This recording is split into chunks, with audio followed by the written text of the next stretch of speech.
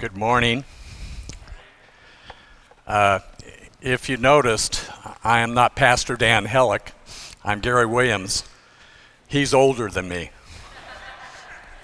Some of you got it, so that's good. We're going to talk for a few moments today about the shepherds and the significance of hope and joy that we have. What we need to do first is I want to share a little bit of information with you in history about shepherds. Do you realize that most of our mental images about Christmas come from the medieval art and Christmas cards? I recently spoke to someone about how many Christmas cards show three wise men coming to Christ's child just minutes after his birth. But if you read the biblical account carefully, it could have been up to 2 years after Jesus was born before the Magi offered their tribute to the child. We have no idea, actually, how many wise men actually came. Christmas cards show 3. The biblical account does not give a number, though. We know it was more than one because the Bible talks about men, plural. But was it 2, 3, or 6? We don't know because the story doesn't tell us how many there were. You are sure of this when you read Matthew 2 and read the story because there's nothing mentioned there about 3 wise men. As a matter of fact, the number 3 is not even mentioned in chapter 2. The unnumbered Magi brought gifts of gold, frankincense, and myrrh. I guess that's where we get the idea of 3. What I want to say to you in sharing that with you, if we are confused about the Magi, then probably we misinterpret the shepherds as well. We have an image of gentle folks singing sweet songs by a campfire. But in fact, shepherds was a despised occupation. In the days of Christ's birth, shepherds were generally scorned and shiftless, dishonest people who grazed their flocks on other people's lands. They weren't the pleasant Hallmark faces we are used to seeing this time of year.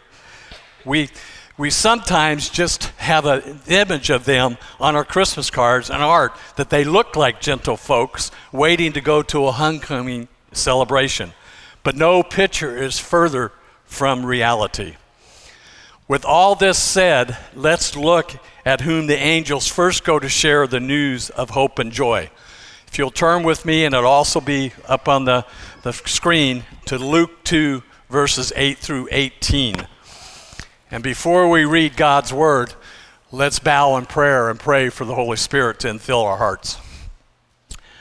Father, we come to you today and we thank you for an opportunity to be here to worship and glorify you.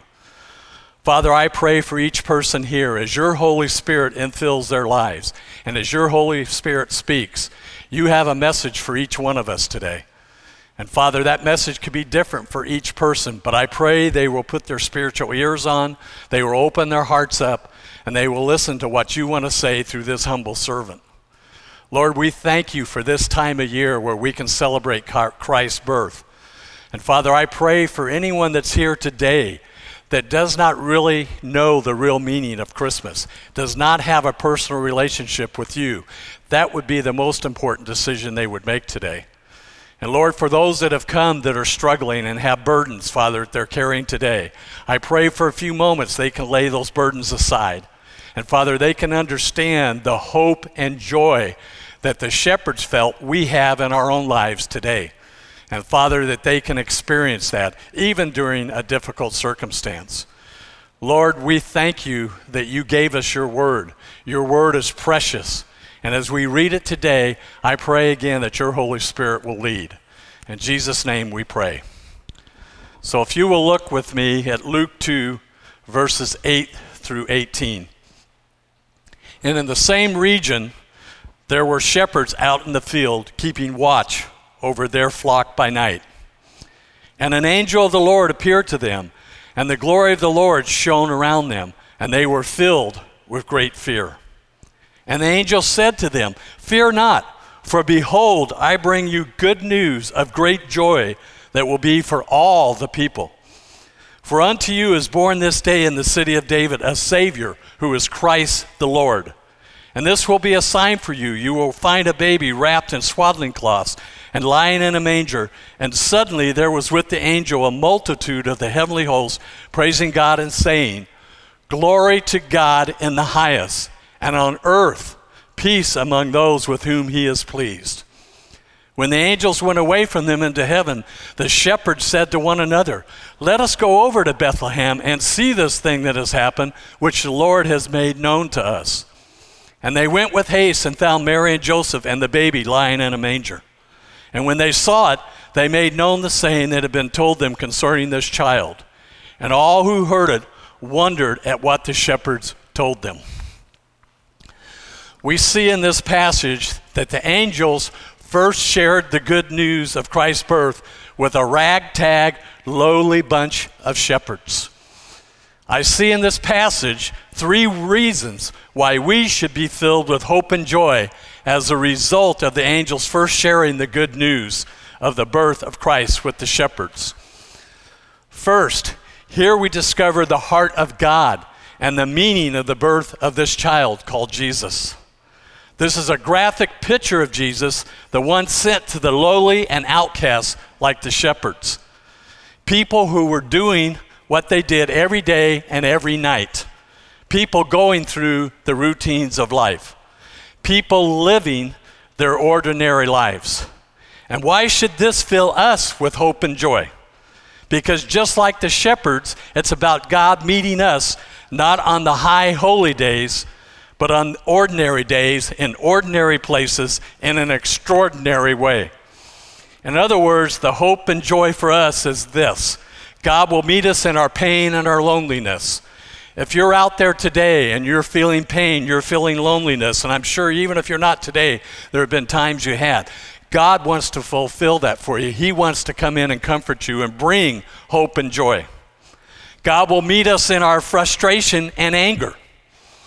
Do you ever get angry? If anybody can raise their hand and say they never get angry, I want to know your secret, because I certainly can't say that. Do you ever feel frustrated? Ask my wife. I never get frustrated. That is a good laugh. And God wants to be part of our lives every day. He doesn't want a part-time relationship with you. He wants a 24-hour-a-day relationship with you. And he wants to bring you joy and wants to bring you hope all the time, not just on special occasions or when you're down, but all the time, 24 hours a day.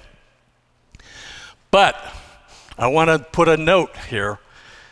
This hope and joy only happens when you have confessed your sin, repented of your sin, asked for forgiveness, and believe that Christ, the child that was born on Christmas, is the Son of God, that ultimately paid the penalty for all of us by his death on the cross, and then have a desire for him to come into your heart and have a personal relationship with him. That's how you gain that hope and joy. You cannot gain it apart from that. This is why God sent the angels to the shepherds to let us know that this child was for all people, even the most ordinary, down and outers, and though we consider not to be ordinary, which is everyone. I want to share an illustration with you about how God wants to fulfill this in us. His name was Bill. He had wild hair, wore a t-shirt with holes in it, dirty jeans, and shoes with no socks. This was his wardrobe during 4 years of college. Though mildly eccentric, he was a brilliant person. He became a Christian while attending college. Across from the campus was a traditional church. They wanted to develop a ministry to students, but weren't sure how to go about it. One day, Bill decided to go worship there. He walked in with his wild hair, t-shirt with holes in it, dirty jeans, and shoes with no socks. The service had started. Bill started down the aisle looking for a seat, but the church was full. By now, people were looking a bit uncomfortable, but no one said anything. Bill got closer and closer to the front when he realized there was no seats. So he just sat down right on the floor. By now, people were really uptight, and the tension in the air was very thick. A deacon slowly made his way towards Bill. The deacon was in his 80s. Kind of like me, almost. A distinguished man with, well, I'm not that. A distinguished man with silver gray hair and a three-piece suit. He walked with a cane, and it took time for him to reach Bill. The church became utterly silent, except for the clicking of the deacon's cane on the floor. By now, everyone's eyes were focused on this deacon, probably thinking, what was he going to say to Bill? When this elderly deacon got next to Bill, he dropped his cane to the floor and with great difficulty lowered himself and asked Bill, "May I sit with you?" The man sat down next to Bill and worshiped with him so he would not be alone. The point of this story is that our relationship with Christ and the fact that his birth was announced to the lowly shepherds should not only give us great hope and joy, but give us a desire to share that hope and joy with others. No matter who they are, what they look like, or where they come from. I pray for us here at Cedar Home, our family will always be welcoming to all people and ready to share the hope and joy with all people, no matter where they come from, no matter what they look like, that we do not judge, but we just love. Second, we see in this passage an initial reaction of the shepherds, that they were scared to death because they understood the appearance of angels as an omen, as though God were bringing his wrath upon them. That was the feeling people would have in that day. But then they were filled with hope and joy because the angel said, "Don't be afraid, for look, I proclaim to you good news of great joy. Today a Savior is born." This same good news can calm our fears today and give us great hope and joy if we will just accept it. In the midst of an ordinary night, shepherds encountered an extraordinary God. The shepherds must have been surprised that God broke into their ordinary lives. They had to be. For us, Christ sometimes breaks into our lives when we least expect it. And just like the shepherds were given great news of hope and joy, that is what Christ always wants to bring into our lives. God met the shepherds when and where they least expected to be met and filled them with hope and joy. And he does the same for us today. Third in this passage, that sometimes seeing is believing. The heavenly chorus sang glory to God. After this powerful display of praise, the shepherds just had to see for themselves, so they ran off to Bethlehem to experience what the angels had told them. Are you running off? You're so excited about Christ's birth and what he's done in his life that you're running to see it and tell others about it? Do you have that excitement in your hearts? Do you have that joy? Do you have that hope? And you can't wait to share that? I pray that you do, because that's really what God wants us to do. So when they saw Mary and Joseph and the baby, they were filled with hope and joy and could not help but share this amazing God-inspired event with others.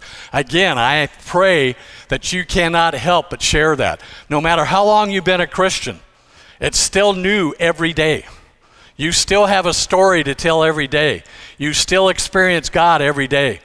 And the best thing you can do is go and share that with anyone and everyone. When God offers grace, the shepherds and our appropriate response should be exuberant hope and joy, and a desire to share that hope and joy with everyone we come in contact with. What happens to us many times is we're so busy going about our daily routines that we miss those opportunities to share that hope and joy with others. Folks, you don't have to pray for opportunities. Those opportunities God brings your way every day.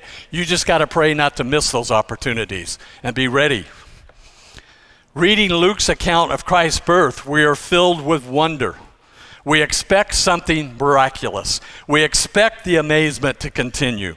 We want the mystery of the moment to continue, because if we are really honest with ourselves, we long for some amazing things in our own lives. You folks, the amazing thing is that we're breathing. The amazing thing is that we had a Heavenly Father that loved us so much that while we were yet sinners, he was willing to send his Son, not only to be born, but then to die on the cross and to be resurrected and give us that hope and joy that we need. We don't deserve it. I wish I could say, Gary Williams could say, that I deserve his grace and mercy. I don't deserve it. I'm just grateful that he gives it to me in spite of who I am. Our routines are so predictable and harried, our schedule's so frantic and programmed. That's what happens to us. Our days are so packed with stuff that we can't often forget about the amazing birth of Christ really is, and the grace from God that he gives us 24 hours a day, which should give us an overwhelming feeling of hope and joy. We get so distracted. You know, we get around Christmas. For Christians, we should be celebrating Christ's birth every day of our lives. It shouldn't just be a season that we do it. This is a great time for it, yes. He is the reason for the season. But we should be amazed every day at what God does in our lives. Every day. The challenge for us is always to find ways of celebrating the presence of God in the ordinary, extraordinary, and low moments of everyday life. Anything that we're going through, whatever that might be, whether we're up or whether we're down, we should be able to find that hope and joy and be able to praise the Lord through all of that. There is an old hymn, some of you will know it, some of you won't, that says, "Count your many blessings, name them one by one." And even if you're going through a difficult circumstance today and you had in your life, there are still blessings that you can count in your life if you'll just look to them. When the shepherds had seen Jesus, their world was turned upside down, but turned upside down for the better, which gave them great hope and joy. How about you today? Is your life turned upside down for the Lord? Not in a negative way, but in a positive way. Has your personal relationship with Jesus turned your world upside down for the better and given you great hope and joy? Or are you here and do not have a personal relationship with Jesus?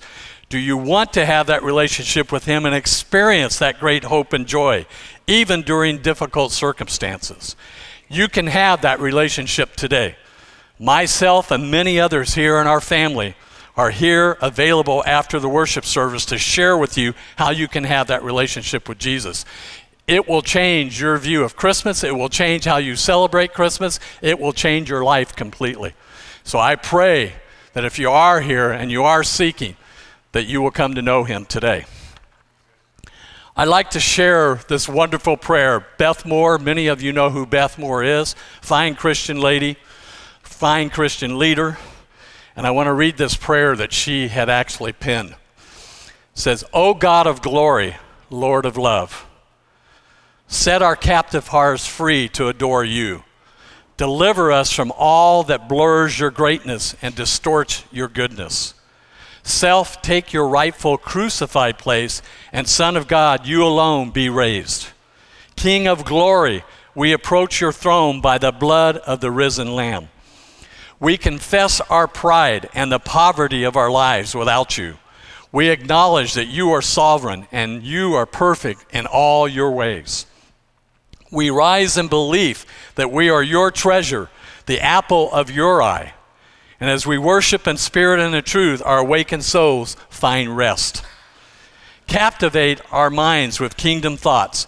Unveil our eyes to share your vision. Steel our hearts and set them ablaze with your passion. Wrap us in garments of praise, the armor of light, and robes of your righteousness. Turn our mourning into dancing, and make our hearts beat as joyful tambourines before you. Rejoice over us, God. Renew us with breath of heaven. As we sing your praises, may the song you sing over us drown every worry and bind every broken heart, whispering hope to the hurting, and cause those crippled by fear to rise up and walk. And oh God, as we walk, we ask for lives hidden in you, that your life may be revealed in us. Oh God of glory, Lord of love, your children worship you. I want to share some final scripture with you about joy. John 15:11 says, "These things I have spoken to you, that my joy may be in you and that your joy may be full." It doesn't say that your joy be part-time. It doesn't say your joy be half full. It says that your joy may be full. Okay, but you have to be in Christ, and Christ has to be in you to have that. Philippians 4:4-5. "Rejoice in the Lord always. Again, I will say rejoice. Let your reasonableness be known to everyone. The Lord is at hand." Rejoice in the Lord always. That doesn't mean that when you're going through a difficult time and you're feeling pain, that you're happy about having that pain. But what it means is you rejoice in spite of it because of your relationship with Christ. Because you understand that your life here is temporary. What you have in eternity, none of us can really comprehend. John 8:36. So if the Son sets you free, you will be free indeed. If you're under the burden of sin today, Jesus wants to set you free. And when he sets you free, you're free. And you can claim that promise. We as individuals, we even with our loved ones, with our friends, sometimes will break promises. We're human, that's what we can do. God never breaks his promises. You can go to the bank with them. So let's live lives like we are saved. Let's live lives like we are loved. Let's live lives like we are free. Every moment is a chance to sing and live our praises to our amazing King. Every moment is a chance to rejoice. Every moment is an opportunity to be filled with an overflowing hope and joy and share it with others. Let your strength arise. Let your hope and joy arise. Rejoice in the Lord always. Again, I will say rejoice. Would you close with me in prayer, please? I had a pastor friend used to say, when the Holy Spirit's done, I'm done. Holy Spirit's done, I'm done. Let's pray. Heavenly Father, thank you for this gift, unlike any other gift that has ever been given. Thank you for sending your Son to save us from our sins. We forget what a wonderful and amazing gift our salvation really is. Fill us with your hope and joy, a joy so complete and overwhelming that we are like the shepherds are compelled to share it with others. We are thankful for the certainty of heaven in Jesus. But until that day, we like the shepherds will choose to glorify and praise you. We will continue to rejoice in who you are and all that you've done. We thank you and praise you, and it's in Jesus' name that we pray. Amen. Thank you. Go in hope and joy. Have a great day and share that hope and joy with someone today.